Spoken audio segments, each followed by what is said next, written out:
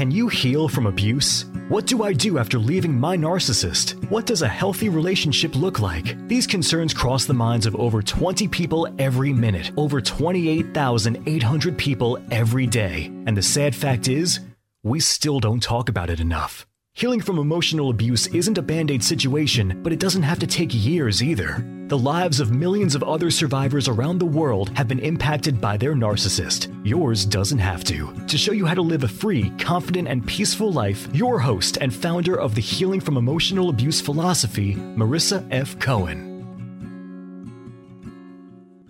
Welcome back to the Breaking Through the Speaking Out Movement podcast connection. I'm Marissa F. Cohen, and I'm thrilled to be partnering with the amazing and talented Rob Crowther of the Bob Culture podcast. How are you today, Rob? Hey, Marissa. It's good to be talking to you. We're doing some great work here. You know, like I always say, you've been a big help in my personal life, in my creative life, and I can't think of a better tag team partner right now to get the hot tag other than you. So thank you again for having me on. Well, the feeling is mutual. I really enjoy our time together, working together. You're awesome. So today we're excited to introduce our co-host, Liz Savage. Liz Savage is an American professional wrestler, wrestling manager, and wrestling personality, and a hashtag Speak Out champion based out of New York. She got her start with Dangerous Women of Wrestling in 2003. After moving to LA in 2010, she took a hiatus from the wrestling world due to an assault by her friend and colleague. She has been a huge advocate for survivors and champions during the Speaking Out movement, and Rob and I are honored to bring her on today to chat about what she experienced and what needs to be changed. Welcome to the show, Liz. We're so excited to have you. Thank you, guys. Thanks, Marissa. Thanks, Rob. It's been a crazy couple of weeks with everything going on, and honestly, when I posted my story to Twitter, I didn't even expect it to be heard the way it did, or for it to send kind of shockwaves to the wrestling community in the way it did. Unfortunately, you know, I don't feel people are still taking it seriously enough, and I feel like unless we stay on them, this shit's just going to keep perpetuating. So, a little history, as you said, I started in wrestling in 2003. I had a background in theater. I have a background in, journalism. I do podcasts and host shows and even live. So I've had a variety of experience, and some has been with wrestling, music, cannabis, a whole host of different things. And I knew Dave through wrestling. I had gotten involved in wrestling in 2003. In 2006, I got to be an extra on Monday Night Raw. And when I got to be an extra on Raw, that same night we ended up going and hanging out with some of the production staff versus the wrestlers because they were on lockdown, to be honest. That night, it was 4th of July weekend in Philly. And that's when I met Dave. Dave added me on Twitter, and then he added me on MySpace. And we talk all the time because I was a female booker. I booked for a couple different companies. I also was a prominent manager in the Northeast at the time. And I was wrestling mostly because my mouth got me in trouble, as what happens with film managers. So I didn't really think of Dave as anything other than a friend. I thought of him as a very good friend. We talked a lot. We talked about, character development and storylines and, the things that you would talk about with wrestling. It was never anything flirty or anything weird or anything like that. Also because I had a wrestling bully, I didn't really pay much mind to the dirt sheets at all at those times because there was usually some horrible stuff being posted by me by my wrestling bully. But, even then, I hope that she gets the help that she needs because a lot of her issues seem to be based around the same kind of things that so many women spoke out about. So, but I digress. Dave asked me first in, I think, 2008 or 9 when he first moved to LA to come move to LA. And the reason being is he said that I had helped save his life after he got fired from WWE because I hung out with him that weekend and we watched pay-per-view and we talked because I was on my way home to New York from Jersey. And he was like, oh, come hang out. And I was like, okay, I don't have anything to do. I don't have work tomorrow. And he sounded pretty sad. And I didn't know why he had gotten fired, but I knew he had wanted to leave the company for a while at that point. And he wasn't happy with what he was doing because he was working on the fake ECW. So I hung out, nothing weird happened, everything was cool. You know, we stayed in touch. You know, we hung out a few more times between then and when he moved to California. And then as soon as he moved to California, he was like, oh, you should move out here. And I'm like, I'm not moving to LA. 2 years later, though, I was working in the Poconos. Winter was coming, and I was like, he's asking me if I want to move to LA. And I'm like, go check out LA or deal with snow in Pennsylvania Poconos. Check out LA for the winter, right? Yeah. What could possibly go wrong, right? Oh boy. Well, Dave was working for NWA Hollywood at the time. So when people say they don't want this to affect NWA and he doesn't want this to affect NWA, well, technically it already has, because he was working for NWA when this happened. He was also working for Ring of Honor and working with Impact, well, what was TNA, which is now Impact, Right. but which is essentially a different company at this point. But he was working with those three companies when this happened, and I considered him a good friend. And when he moved out to California, I didn't expect a major role or anything, but he said, hey, you know, I could use you as a manager on the show, you know, and we don't have a lot of female wrestlers out here in the local area, so it'd be cool. You could, like, get thrown around by some of, you know, like Shelly and some of the other girls who have bigger names. And I'm like, I'm down with that. He's like, I'm starting a promotion agency. I need help. You know how to do all this social media stuff. It'd be really useful to me. And I was like, cool. You know, he's like, but you got to find another part-time job. And I'm like, okay. You know, and he's like, you'll have to find a place where you can stay with me for a while. And I was like, okay. So when I got out there, he just totally turned cold, like as if I wasn't his friend. He never told his roommate I was coming, which he had told me that person knew. And they were like really shocked that not only did I come there, but that I was staying for a while. So that made me feel really uncomfortable.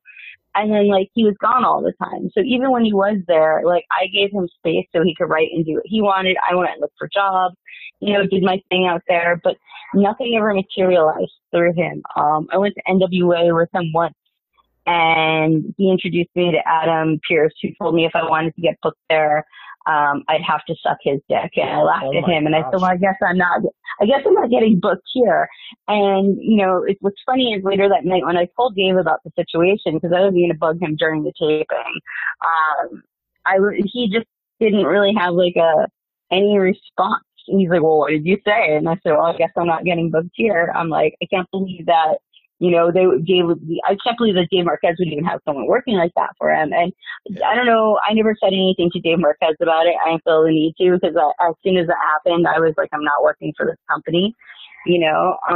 But it was just like a kind of like a wake up call to, like, you know, it should have been like the foreshadowing of what happened, because like I slept in his room because it was a small apartment, and the living room was very small. It was roommate's furniture. And I consider him a friend. I'm a pro wrestler. I've slept on road trips with many times, having to share hotel rooms with guys, having to share beds with guys, never been touched. I had to share a bed with my ex-boyfriend on a road trip once, and he was sad I didn't touch him. So like that kind of extent, you know? So it's like, it was very strange when I woke up in the middle of the night with his hand down my pants and he was touching himself. And I was like, what the fuck? Because we were both close. And there had been no kind of conversation about anything like this. And I rolled away from him. I was just like kind of horrified that he did it, just hoping he wouldn't touch me again, and he didn't. But then like 2 or 3 days later, he sent me this email while I was at work. I was in my work meeting for the night, essentially telling me I had a week to get out of the house. So I was a little more than a week, maybe 10 days in total. I have to look at the exact date of it. It might be like 9-10 days, but I was out after that weekend. It was really stressful. I ended up staying with complete strangers after that. I was pretty shell shocked, because I didn't have a base in LA, and I had spent the majority of my savings just traveling around looking for jobs, because it was so hard to get around, and not knowing my way around and not having anyone to show me wasn't really helpful for me.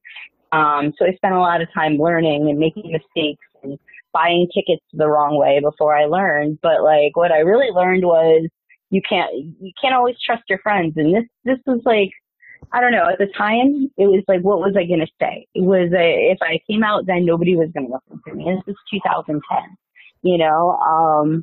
I had some wrestling contacts locally, but it was nothing that I was really holding my interest in. And there's a lot of backstabby kind of situations out there because I wasn't in the cliques there. And I just kind of dropped wrestling. And I said, you know, this is just, I guess it's just not something that I should do right now. And I actually had intended on moving home, but then got involved in social justice work out there. I spent 8 years doing that. And I started getting wrestling because of Lucha Underground. And when I moved home to the East Coast 2 years ago, I got involved again and have been, you know, training on and off. Now because of the pandemic, I'm not training at all. But I started doing shows, started booking again. I started traveling again, helping people like with a variety of different things, whether it be helping them set up a ring or, you know, running the back end of the show, doing production, whatever. So I thought, and I've always followed people on Twitter. So when I got off work, my shoot job, and I saw this on Twitter, I was like, I have to say something because it was irking me that I had tried to say something to someone else from NWA who I consider a friend a couple months ago, or like maybe a month and a half before I came out about it, and they kind of just blew it off and didn't listen to me. But now they heard me loud and clear. I didn't expect NWA to tell him to resign or for him to resign. That's on him. But then his statement, like in response to me, is just disgusting because he admits he did something to me. He's like, "Oh, it's not the way she said. Fuck you. You didn't have consent to touch me. It's the way I said." End of story. That's my response to him. And to all the fanboys talking shit about me, it's like, I don't even know what the fuck to say. This is why you don't have girlfriends. Like, this is why, you know, you don't respect women. You don't respect the time or the things we put in. And if you think that women shouldn't be able to trust their male friends, like, we have a sad society. Wow. Rob, do you have something to say? Yeah, no, I was just going to say, I don't mean to interrupt. I mean, it's a crazy story. You know, obviously it breaks my heart, you know, just being involved in the business, I would say from a journalistic perspective, very heavily involved in the indie scene out here in the, you know, Jersey, New York area. And everyone has just been so good to me. You know, I obviously haven't had any issues. I am promoting their business and writing reviews and interviewing their talent. So when I see this hashtag speaking out movement, you know, I look at it, and to me, I wouldn't say I'm surprised, but it definitely broke my heart. I didn't expect to see it. There's a lot of just like great kids in this business that are up and comers that I worry for. When you saw this, Liz, this hashtag come out, what was your gut reaction? Were you like, yep, I'm not surprised, or like, what was your thought process? Well, the first ones I saw were the stuff from the girls in the UK, and I had heard stuff about Progress for years.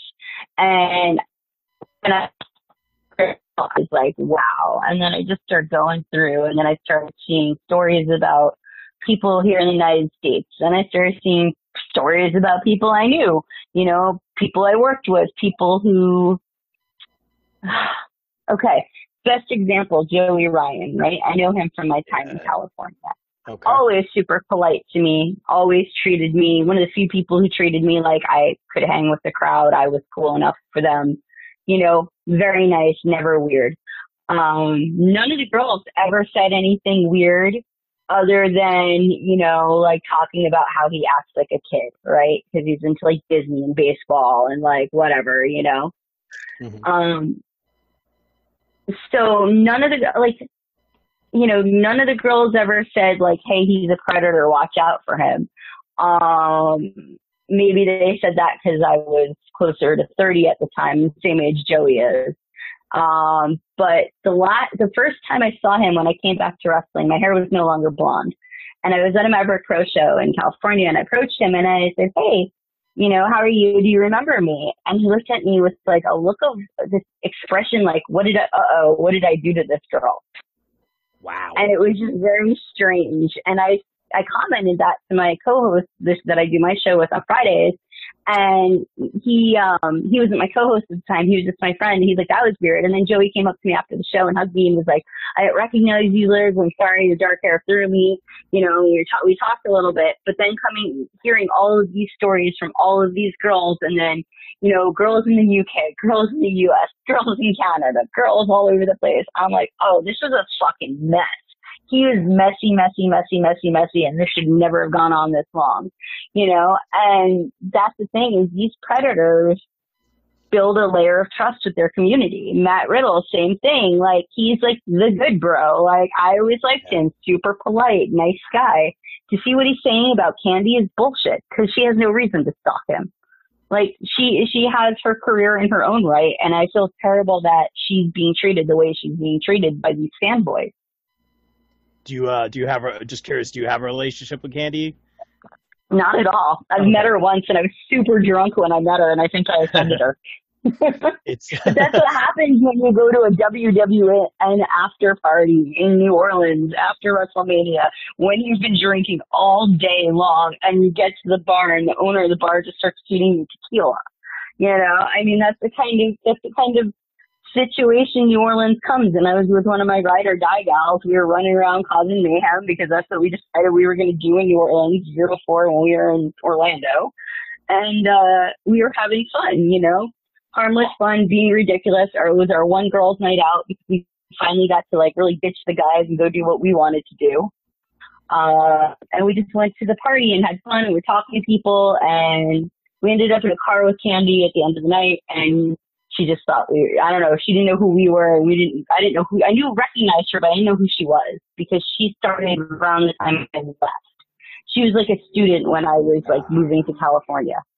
Okay. So, cause you know, I'm older than most of these girls. I just turned 41. So I started when I was 23 going on 24, you know, and then spent a while in and then a while out, and you know, came back to COVID. But it makes me feel good to see how many people are standing behind us and how many promotions are standing behind us. But it's simply not enough. You know, I feel like all of these companies need to do sexual harassment training.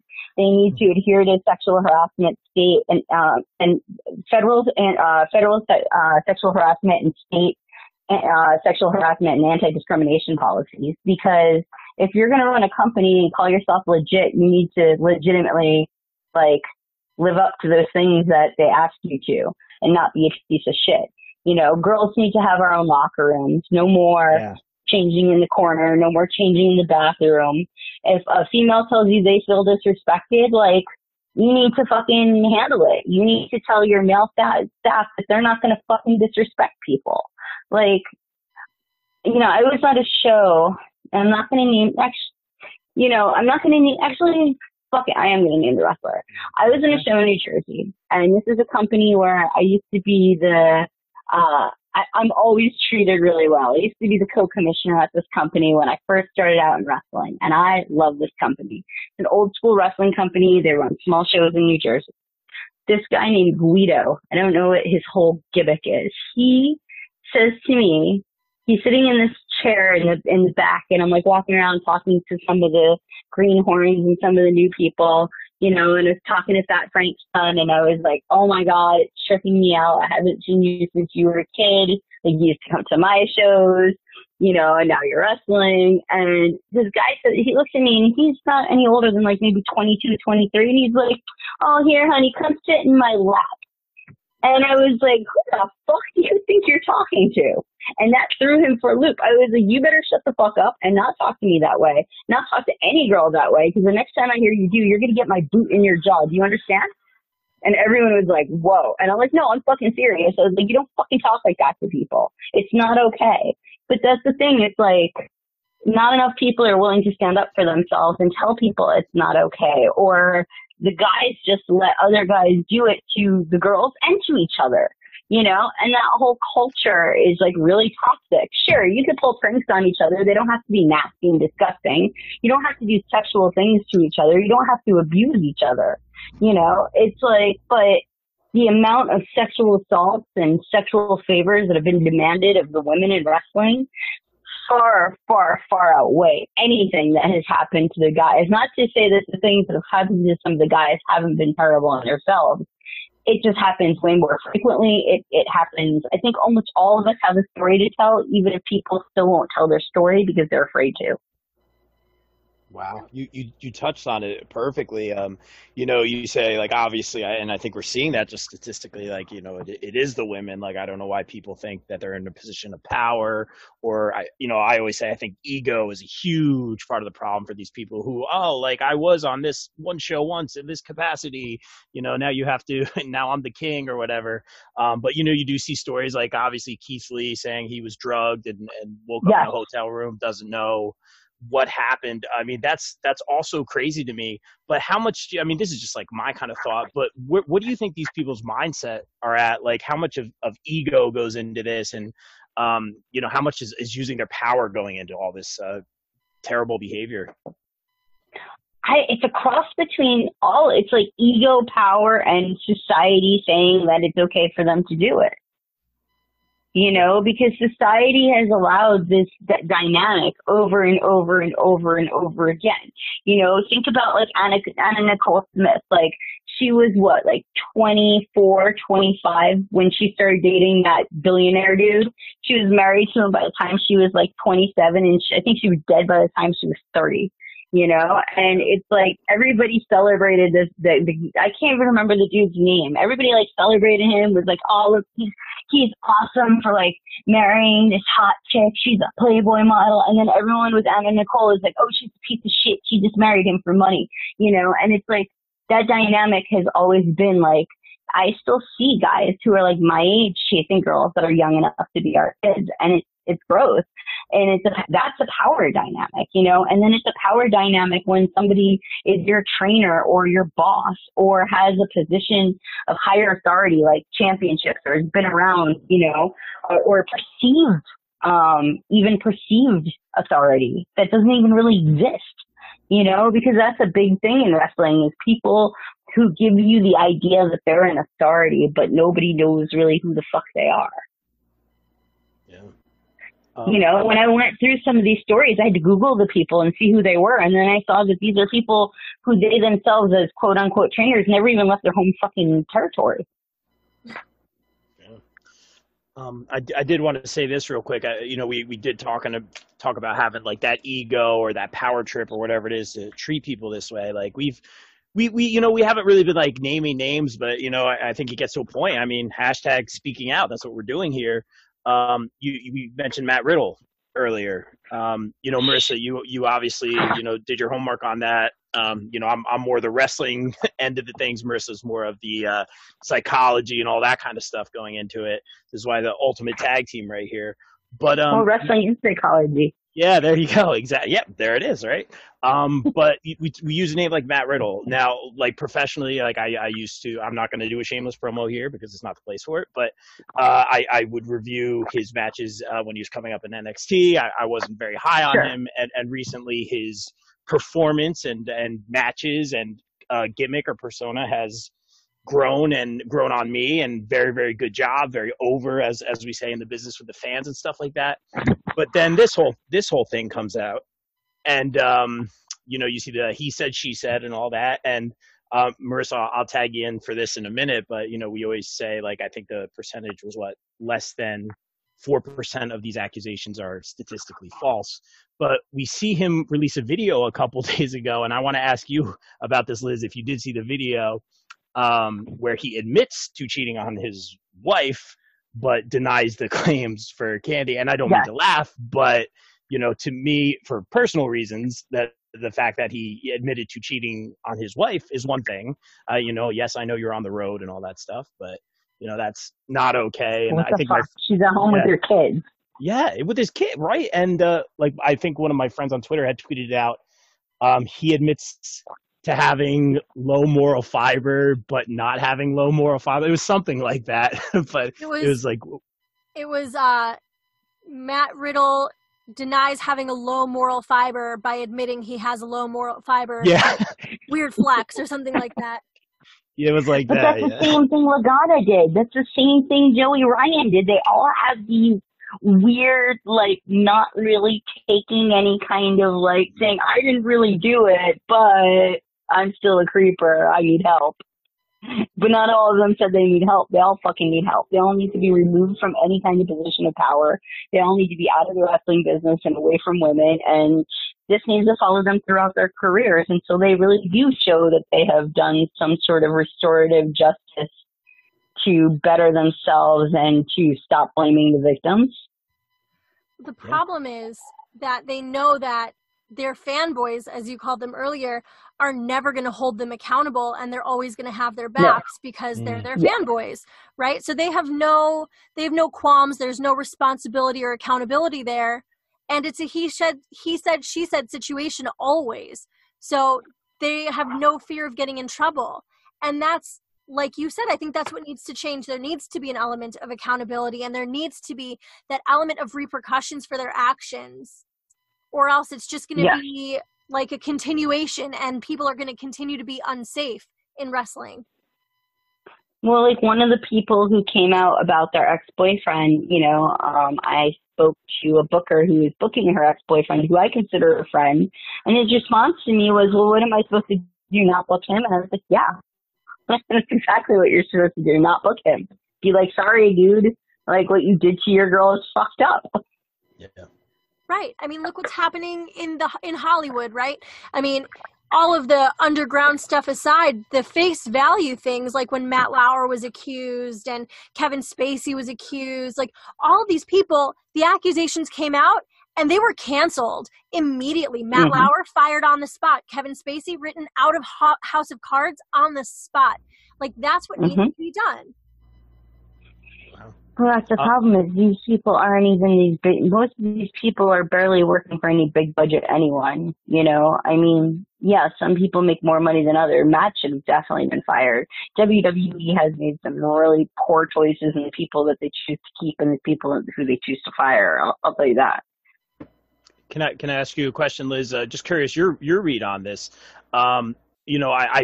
I feel like I'm a very like you're on one side of the line or you're on the other. Like I'm never a stand on the line kind of person. Like that's how I am. Like you either do or do not, as Yoda says. Very wise Yoda. But basically, you have companies like AEW who would address the situation in a certain way, whereas again, like other big companies, like as you had just mentioned, didn't really do anything. And let's be real, in terms of their employees' health right now, that's a whole nother situation. So we see different, well, let's not even go down that road, but we see companies handling things very, very differently. Let's take, because we are naming names today, take a situation like Sammy Guevara, if you're familiar with what happened with him and made about Sasha Banks. How do you feel, young guy, and I'm not excusing anything, young guy made these comments earlier. I guess he did publicly apologize, privately apologize. Yeah, go ahead. Yeah, from what I know of him, I think he did it trying to be hip and cool and like be one of the boys and say something racy and, didn't realize how fucked up it was in the moment, but it's no excuse for what he said. I mean, he's a kid, essentially. I think he's a phenomenal wrestler. I hope this really made a mark on him. And, it's like Sasha Banks, I don't know her personally. She started right around the time that I was moving out of the Northeast. She had just started wrestling regularly. I do know her husband though. There's actually videos of me managing against him back in the day. He does the, I know he's a big gamer and he does the attire. Yeah. Yeah, he makes amazing costumes. He's also a very talented wrestler. It kind of makes me sad he's not wrestling for them. Oh, really? Didn't know that. Okay. Very talented. Very talented. Wow. That's crazy. But I thought the way she handled it was very classy. I think that, the way that he did what was right, he apologized. They say they're sending him for sensitivity training. I think everybody needs to be sent for some sensitivity training. I think everybody needs to be sent for some sexual harassment training. It's like, I don't even think that most people know what sexual harassment is. That's fair. Isn't that sad? In a situation where your bodies are your weapons and your bodies are your biggest assets, right? people don't even know how to respect each other's bodies and each other's spaces. Like, I find that so disgusting. It is. We have to trust our lives in other people's hands, and we can't even trust them. Yeah, that's crazy. You say, Liz, that you feel that it's not going to change. And I'm not arguing that point at all. I have seen some local promotions that are able to run right now, like doing like drive-in shows and whatnot right now, social distancing and all that. That have hired consultants and have brought in speakers before the shows to speak with the talent. Your thoughts on that? I don't know. I think it's a step in the right direction, but they all need to come up with serious business policies on how they're going to move forward, going forward, recruitment of talent, like talent dating talent, bosses dating talent. Like, there needs to be guidelines and there needs to be stuff that's talked about, like, for real. Because it's like, otherwise you're just going to have the same cycle perpetuated again and again and again, indefinitely. And that's what, they can say and do for a short period of time, but if that doesn't keep up, where did we go with it, True. And as long as these guys are still getting booked, that's the problem. I completely agree with that. We talked about, you mentioned separate locker rooms earlier, which I think is a huge part of the solution. Not that it's going to solve everything, but it's a huge step in the right direction.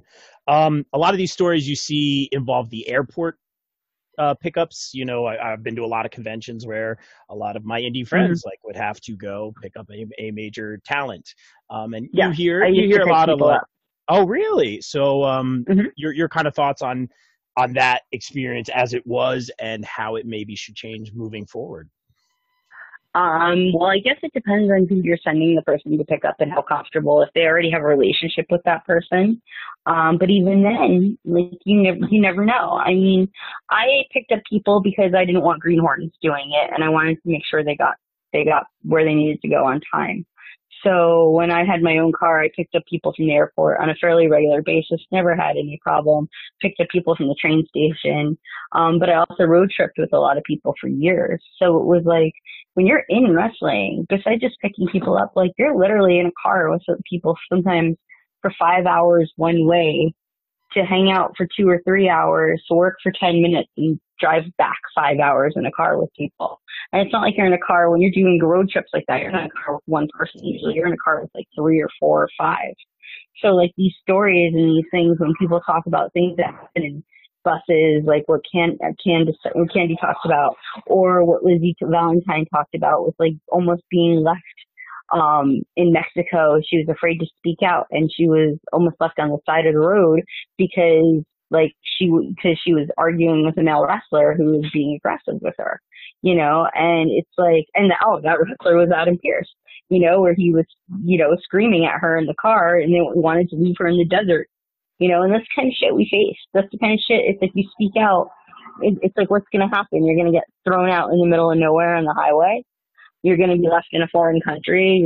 There's so many different fucking things that could happen when you're on these trips, and you have to be able to trust the people you're with. So it's like, it's where the whole culture needs to change. It's like, women shouldn't go pick up people they don't know or don't feel comfortable with.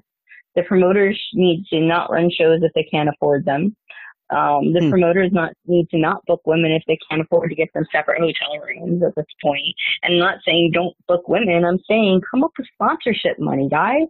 Like, if you want me to consult and make you a sponsor deck, I'll do one for you, but it ain't going to be free, And that's the funny thing is, like, when people tell me, oh, I'm not going to book you, it's like, well, you're in Idaho and you were never going to book me anyway, because my fee just to show up is $100, and you'd have to fly me out and put me in a hotel and feed me and drive me around and pay me. And I don't think that's happening.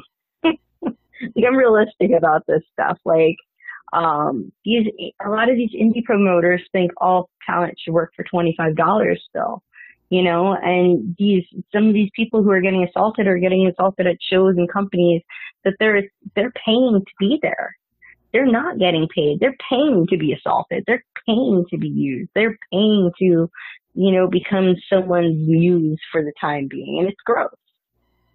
Yeah, that's terrible. Hot dog and a handshake, as they say. But Hey, that's how Johnny Rods used to pay me. It's okay though. I like yeah, Johnny Rods. hey, I've been playing in bands in Asbury Park my whole life. I know that story. But I digress. I did want to ask you this, Liz. I on my platform, I have so many indie wrestlers come on, and I like to help them. I like to help them make names for themselves, put them over, if Sure, you will. And it's great, and I have sure. great relationships with them. They help me with my podcast. They wear my T-shirt. It's awesome. I've had such a positive, you know, reception, a positive experience with all these indie companies. I have been able to, go in the door before again, from a journalistic perspective, not being in the business, but be in the doors before the doors open. And I Hmm. learned the respect, the shake everyone's hand. And to me, that's what went on behind the scenes. It was respectful. Everyone was a brother. Everyone was a sister. And I thought it was really cool. I saw people running the ropes, and I'm like, this is really cool. So I see this stuff now, and it breaks my heart. It makes me think like, oh, is this like not what it is? What's your gauge? Is it? I mean, I guess what's the scale here? Is it there's just like a lot of scumbags, or there's a lot of really good people? Like, where's your head at? I don't know anymore. I mean, it's a cross between both. If you look at my Liz Savage page, I have nearly 5,000 friends, and I know more than half of those people in person.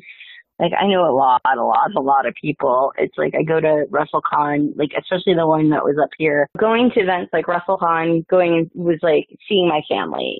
Going to shows here, even in California before I left. I met new people, I made new friends. But I have a lot of old friends, and I've been getting in contact with people. There's a lot of people I really love, I really trust, and I don't want to have to feel that way about my friends. I don't want to have to feel like I can't trust to have one of my friends staying in a place where I am, especially when I'm going back out on the road again and traveling with people. Bringing greenhorns on the road with me. Like you say, like you like help bring young people up. So do I. That's been the things as a manager. I've always dragged along talent with me when I'd get bookings. I'd build talent up at shows. I'd seek out those champions that might not be on someone's, radar as a potential champion. And I represented a lot of the underdogs, and it's like, I have a lot of really awesome friends in wrestling. I know so many cool people. A lot of my friends are on TV right now. It makes me really happy for them, but it's like at the same time, it's like we all need to work together to stop the bad people from ruining what we have and perpetuating the stuff that made it bad to begin with. Because I think that we could take it back and make it into something that could be better and could be more fun and could be, the fans could stay behind, because it's like, a lot of people are super disgusted with wrestling right now, and it's not the same watching it with no fans. And this is the kind of thing that will just make people walk away. Very well said. And the last question from me over here, Liz. I do appreciate your time, and you, more importantly, being able to open up. I know it's very hard and crazy, but 2020, ladies and gentlemen, like I keep saying, I want to ask you this. As I said, very big on a lot of the younger talent that are coming up and are seemingly doing well. A lot of them do seem to have good heads on their shoulders. What can people do to just make this better for this next generation? Listen, watch. If you know someone's a bad person, call them out. It's time to put an end to people's reign of terror. I mean, there's plenty of guys out there who've gone through girl after girl after girl. There's guys who've gone through guy after guy. But it's gotten to the point where people need to really speak up against this, especially people in power. The people who've done things wrong need to admit to what they've done, and they need to not only reflect on themselves, but they really need to seek some sort of guidance through, I don't know, if counseling or spiritual or whatever it might be. Because you know what? I'll be real with you. I've been part of anarchist groups who call for restorative justice from within when there's been sexual offenses against members of the group, for members of the group, and there was no fucking accountability. I mean, honestly, like the only accountability that even close thing that to accountability or retribution that happened was a little bit of street justice when one of the smaller women went after the sex offender in a crowd of people and basically socked him in the face about 16 times until he ran into a group of cops. But, you know, it's like dudes need to hold their friends accountable, because if you think that us as women, if you respect us and you say you care about us, hold the other guys accountable. Don't let them tell stories like this.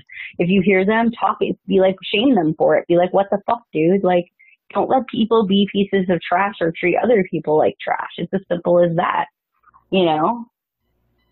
Agreed.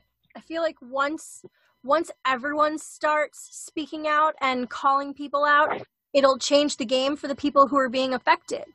You know, like the people who, right, exactly. The people who have been impacted or have been assaulted are probably afraid for their careers and afraid for their safety and retaliation, because look what happened to you and Candy. I mean, you spoke out, and then you have all of these people all over the internet just harassing and bashing and demeaning. I mean, it's unsafe and it's scary for people.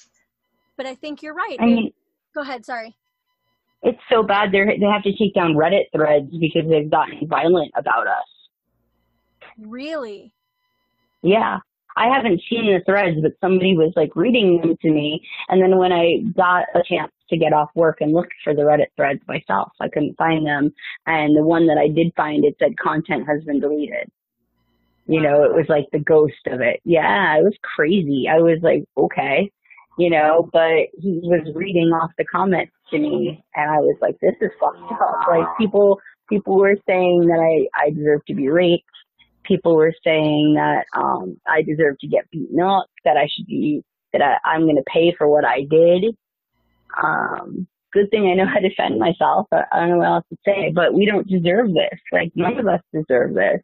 And if you're idolizing these guys, like, you really got to look into yourself and be like, what the fuck is wrong with me?